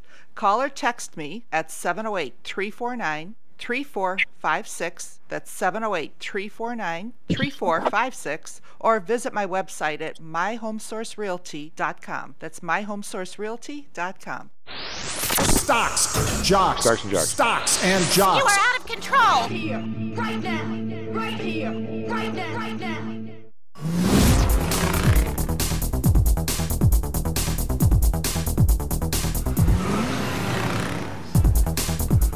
Lower Bank Stocks and Jocks. I'm Tom Andrew on the board. SP futures now up 50 cents. NASDAQ futures up 10. This is sort of coinciding here, and we'll give Russell, doing all the rest of this stuff, a minute to take a look at this. The Treasury Department refunding announcement, which has now become one of the bigger pieces of news. Nobody used to care, but now it is, because now we're trying to figure out what the Treasury is exactly doing with this huge deficit. And I also want to get Russell's comments on what what's his name, Druckenmuller talked about in terms of what the Fed should or shouldn't have done. But so he's got a chance to gather his thoughts. But no, this is a big run-up right this second, and we'll go through that in a second. So we'll blow through these other numbers pretty quick. Europe up, DAX up 13.9%, 0.09%. FTSE up 3, call that flat. CAC round up 3, call that flat. Well, that was easy. Nikkei up 742, that's 2.4%. However, Hang Seng's down 10, call that flat. Shanghai up 4, that's flat. So kind of odd deal here. Yesterday we were second day in a row to the upside. Dow up 123, S&P up 26, NASDAQ up 61. So up a Monday and a Tuesday, even though we finished the month down and finished the quarter down, which has been pretty rare. 10-year down 2 basis points. It was up a little bit earlier, 4.85. So whatever reason, people like this announcement here on this funding. I don't know what it was supposed to be. It looks pretty bad to me. Bund unchanged 2.80. Japan unchanged 0.95. Oil was a little bit down. Now it's up 184, 82.86. Actually, it's up more. It's over 2%, but still mired in the low 80s. Brent up $1.79 to 86.81. Natural gas down 10 cents, 3.47. RBOB up 4 cents, 2.26. Gold up 40 cents, 19.94. It's all of a sudden now really range bound in this middle 1900s. Silver down 19 cents, 22.76. Went up over 23 on Monday. I said, I wonder if they're going to sell it again this time. They did. Copper up a penny, 3.65. We got crypto, which is almost unchanged earlier, same as now. Down $29, 34,467. That's Bitcoin. And we have the U.S. dollar up a little bit, with the euro down 20 basis points to 105.5, and the British pound down 10 basis points to 1.21. Andrew, what do you got for us real quick? Traffic, weather, sports, World Series. 10 runs in 2 innings. Ouch. It is Wednesday, November 1st, here in Chicago. It is 7:39 a.m. Starting off with just a little bit of sports. We have one game to look forward to tonight, and that is the Bulls playing against the... Let's see, there we go. The Bulls playing against the Mavericks at 7:30 p.m. Chicago time. For Chicago weather, it is currently 29 degrees. We have clear skies. We're going to have a high of 43, and that's going to hit around 5 p.m. And over in Phoenix, currently it's 61 degrees. They got clear skies. They're going to have a high of 82, and that's going to hit around 3 p.m. Now, finally, for Chicago traffic, we have a lot in the red from yesterday's very slippery roads. It looks like if you're on the inbound or outbound Kennedy, expect extreme delays from all the way to downtown to about, Nagel Avenue. And if you're coming in, it looks like major accidents from earlier have cleared on the Bishop Ford and such, but every way if you're coming on the inbound, no accidents to report, but definitely going to be in the red. So that's all I good. got for you. I'd turn back if I were you. That's one of those days. That's right. Russell, what do you make of all this? I mean, I'll lead in a little bit. If you didn't hear the first couple of minutes of the show, I was talking about Stanley Druckenmiller, and he's been on, and I think he's pretty good. Matter of fact, he might be real good. But it's funny. I was talking about this with Kevin. Is he talked about one of the dumbest things he's ever seen the Treasury not do was when the interest rates on the 10 and 30 year were down to 1-point-something%. That the Fed didn't essentially only go out that far and lock themselves in for however long they could have. Yeah. Instead of now basically they're doing a lot of stuff at 6 month and 9 month and 3 month, or not 9 month, a year. I don't think they do 9 month. It's what's 3, 6, 10, 3, 6, 12 is the auctions. But I'm sitting there, Russell. This is like if you tell somebody that you put one over on somebody because you sold them a car and you knew the transmission was going to blow the next day. Well, that's fine, except if you sold it to your son, or your daughter, it's probably not the best thing, right? I mean, we're talking about a guy essentially saying that the people we hire screwed up by not stiffing the population with bad bonds. Isn't that essentially what he's talking? There's all kinds of different ways to look at it. From that narrow little world, yeah, you should have sold 90 billion bonds at 1.2%. But if you did, the 90 billion bonds are now sitting on your and my balance sheet at 60 cents on the buck. So since when is the government's job to screw the population? I mean, where am I wrong here? Well, and beyond that,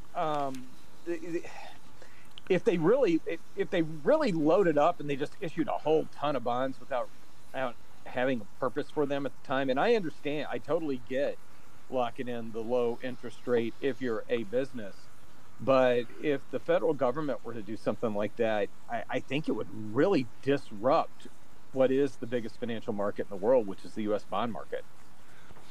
You can't. I think much like, I know this is kind of a weird analogy, but it's one that popped in my mind. Much like if we did away with income taxes and we went to like a national sales tax or something like that, you ruin a whole gigantic industry if you do that. That's one of the reasons that I think if we ever do rewrite or redo the way we pay taxes here, they're going to have to grandfather it in over a long period of time because it would be too disruptive to too many people's livelihoods. And I think I don't know if they take it into consideration. I'm sure they probably do because people prod them in the right direction. But the consistent issuance of government debt is it's something big banks rely on with respect to a lot of the structured products they come up with. Well, you'd have every insurance company probably technically insolvent. Yeah. Yeah. I mean, there's the reason that you can't, from a business standpoint, hell yeah. There are a lot of companies that are either wishing they had locked in a really low coupon payment, 5 years ago or so, or are kicking the crap out of themselves for not locking it in over a longer period of time right now, Well, yeah. But the federal government just can't behave like a private company, unfortunately. No, because every time they... Yeah. I mean, it's funny because depending on your view of the world, I mean, a lot of the stuff, I mean, everybody knows that I love to quote him, the nicest thing that's ever happened to me in life was to be able to take classes from essentially two Nobel Prize winners, Milton Friedman and George Stigler. I like Stigler a lot more, actually, because I'm more of a political economist. I had 2 classes from him. But Milton Friedman made some statements that if you fast forward, make no sense today because of the difference in time. Somebody asked him one day, what do you think of the federal budget deficit or the debt? And he said, it doesn't make any difference because essentially the government is the debtor and the population who runs the government, has the other side of the loan. But because it's very much as if the husband owes the wife $50. The house is flat. But the But now, if you fast forward to, 40 years later, when half the debt is from outside the government, I don't think he ever anticipated that. So I would say his answer would be a lot different today, wouldn't you? Oh yeah, it's structurally very different than it was back in the. I can remember in the '80s that the local government debt really wasn't that big. It was a drop in the bucket compared to the federal government debt, and now they're kind of equivalent. If the locals not even more, and the local governments were actually net creditors up until maybe 10 or 15 years ago. They were being run more efficiently. Well, I also think that one of the comments he made was that it's absolutely useless, and it's a zero-sum game to try and deal with insider trading. Mm-hmm. Now, he also talked about a world where everything was open outcry, and you saw whoever you traded with. Yeah. And he said, just let people police it themselves. If somebody runs in to the IBM crowd, 5 minutes before earnings, because we used to actually do earnings during the day, didn't we? We'd stop trading for a half hour or something when I first started. There were some companies that would report in the middle of the afternoon, and you'd have a halt. We'd digest it. But my career started toward the very end of that, where there were only a few companies. I thought that made a lot more. Yeah, that did happen. I thought that made a lot more sense. Anyway, but let's not talk about that. But his point was, if the same person came in 3 times in a row, you wouldn't trade with him, or maybe somebody dot his eye. But now, if you were to say, oh, by the way, Uncle Milty, everything's electronic, you never get to see anybody, my guess is his answer would be different. I don't know. Yeah. But here's the numbers. The Treasury is going to auction $112 billion in debt next week. There's a number. The sale will come in 3 parts. Tuesday with $48 billion in 3-year notes, $40 billion in 10-year notes, then $24 billion in 30-year bonds. So that must be Wednesday and Thursday, I would guess. Total sale matched some estimates around Wall Street in recent days, so that's why we popped here. People were thinking the number would be bigger, or I guess the term would be worse. So that's why we ran up 15 spook points when this number came out. I don't know. Do you know anybody who can tell you that 112 is a good number? If it had been 114, we should have sold. I have no idea about that. Do you? My impression is that would be kind of a disappointment, because you got to figure when the Fed just doesn't do these things in a vacuum, that they try to get an idea. You've got to assume, and I'm just making an assumption here, that much like when a company's going public, and they do the road show, and then the brokerage firm that's taken the company public will call around to the institutional investors and say, what do you think the valuation should be? How many shares you think you guys are going to put in? And that's how they go about pricing the deal. You can't tell me that because the Treasury, they don't want an auction that fails. So you've got to assume they put some feelers out and have an idea as to what's going to work. And if they're putting feelers out and they don't think they're going to be able to get enough demand for a certain size of offering, and they have to reduce it, I don't see how that's a positive. Can the I'm going to ask you a question you may not know the answer to, but a technical question. Can the Fed be a participant in the auction itself? I think they can't. Don't they have to buy it afterward? I think they can buy it. I think they can buy it back, but I don't think they can be on both sides of it. Well, they wouldn't be. One's the Fed, but I mean, yeah. I think that's a 2-step transaction. It's so bizarre that these guys, they go out and they pay commissions, I think, for the people to put it out there to primary dealers, right? That's why everyone wants to be a primary dealer. They pay commissions, and if the Fed comes in the next day to buy some of it back, they go pay commissions too. It's the world's greatest deal if you're Goldman or most people. It is, but they want to keep the banking system going. I understand that. Why don't you come over to PTI? It might be completely unfair, but they do want to do that. Why don't you come over to PTI and make us a primary dealer? You think that my presence would get you awarded that? You and your billions of dollars, your scratch. Yeah, you go run a background check on Russell and see if you really want to employ him. Isn't that what the guy tried to do? Who's the guy that was the governor of New Jersey, Corzine? And he became head of, what was the outfit here? That's the first thing he did was make him a primary doer, right? What's the name of that outfit that went under? With all the European swaps and stuff.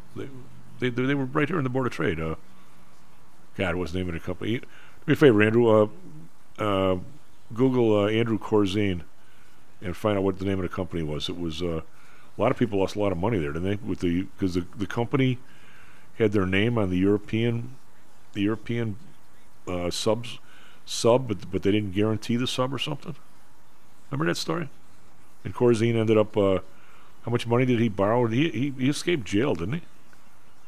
You know what I'm talking about. I'm springing this on you. You always stay on the good side. I was being eloquent, and the call had dropped. Oh. Well, say something. Corzine, what was the name of that firm? I thought he took Refco down. It was Refco, yeah. Yeah, he took Refco down. I've still got my old Refco jacket. I was a Refco runner back in the day. I have my Bear Stearns umbrella. Oh, do you? You can probably get a pretty penny for that. I tell you what. I want you to will that to me. So you know what though? It's starting to. For years of being on the radio, I want you to will your Bear Stearns umbrella. Well, back in those days, the what do they call them? Shatskis that people gave out. Yeah. Were serious things. This umbrella is the best umbrella I've ever seen. Much less owned. It's been 20 years. The thing's just starting to wear out. Some firms every once in a while would give out some really good swag at the events. Yeah. Well, how do you? I will tell you the RMC that I just went to, they didn't have sponsors do booths, so there wasn't a bunch of tchotchke stuff. But I kind of liked that. Oh yeah. Where you weren't having people looking awkward standing behind a table because nobody was talking to them. I think I actually prefer that. And we did get a couple of tchotchkes in the mail before we went, but no, I like most of the stuff's crap. But yeah, I've got a Hong Kong Exchange umbrella that's been all over the world. Lasting forever. There's always good pens. You can get every kind of mouse pad. You get everything, all that stuff. And the best one, I'm sorry, I know this is just, and you and I might be the only people that care on this one, but the Australia Exchange used to give out a glove that kept your beer cold. You're kidding. Oh no, it was the best of all the things. That was probably the one that everybody at FIA they would roll out the bar carts and everything the first night, like 5 or 6 o'clock on the display floor, and ASX would bring out all of these. They look like Hulk cans, but you put a can in there. God, the Aussies are interesting. They're the best. They're my favorite client. Real quick story. Pullman had a contract with. You ever heard of the group? Was it AG Goninen? Is that the name of the place?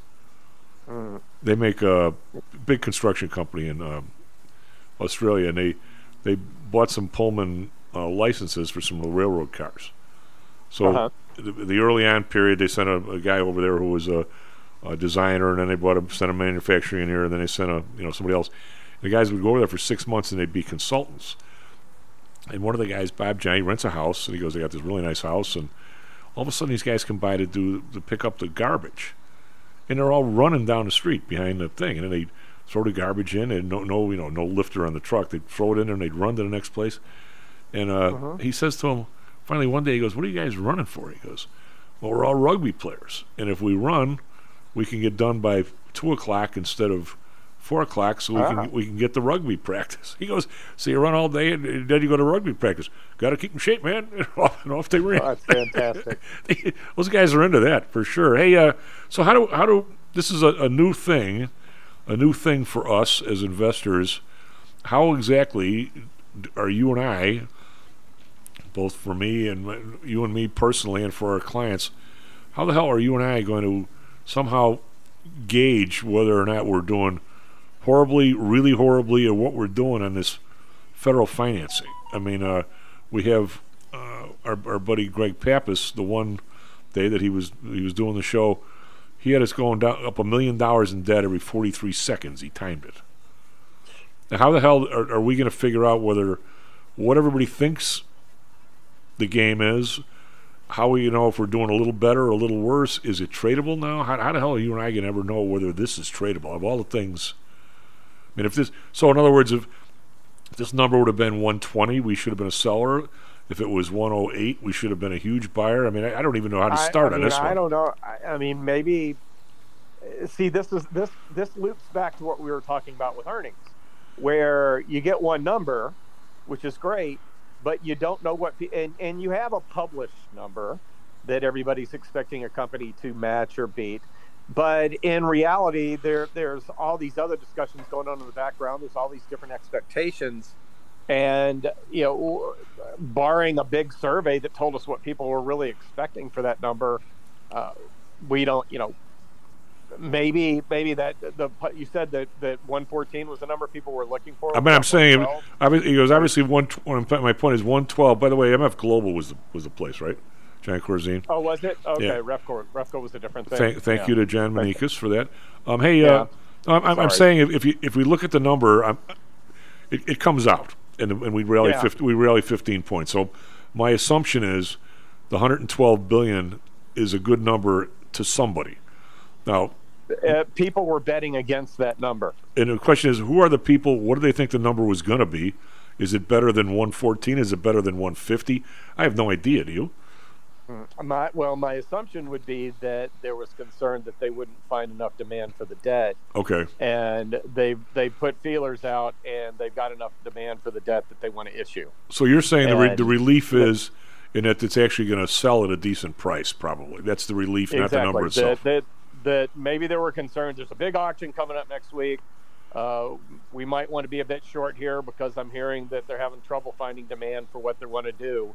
And then all of a sudden you get an announcement that they're going to be able to sell what they want to sell. Well, then you got to cover your short. So that's my very, very high level guess as to what happened. But I don't know what the actual expected number was on all of that. Well, we see you're our China maven.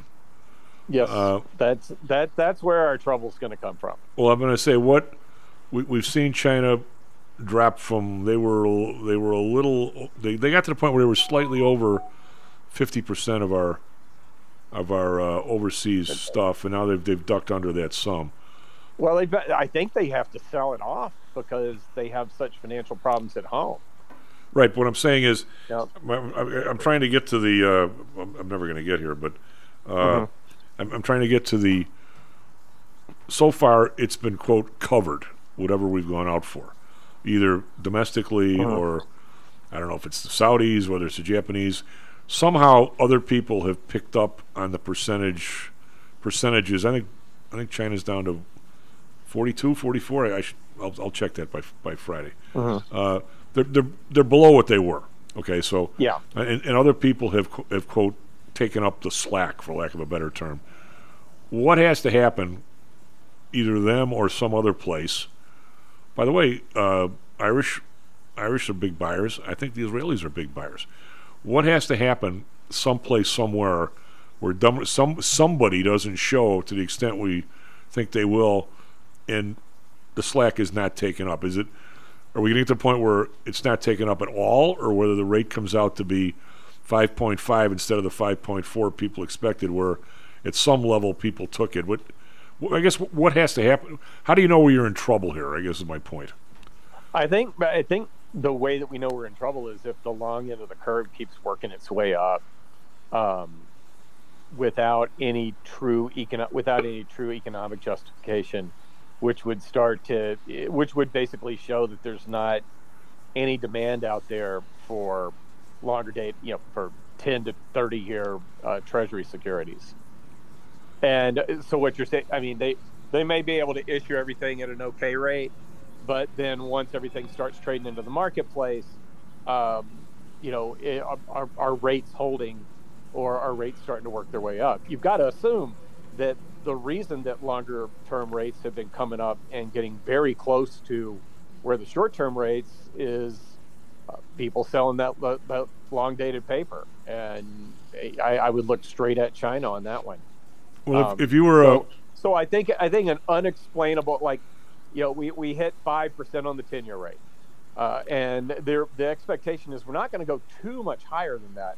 But if that number keeps creeping its way up, that's an indication that somebody that is a large holder, is out there selling long dated bonds. So you'll kind of get a nod and a wink from the rate as it goes up, as the price of the bonds goes down due to a lack of demand.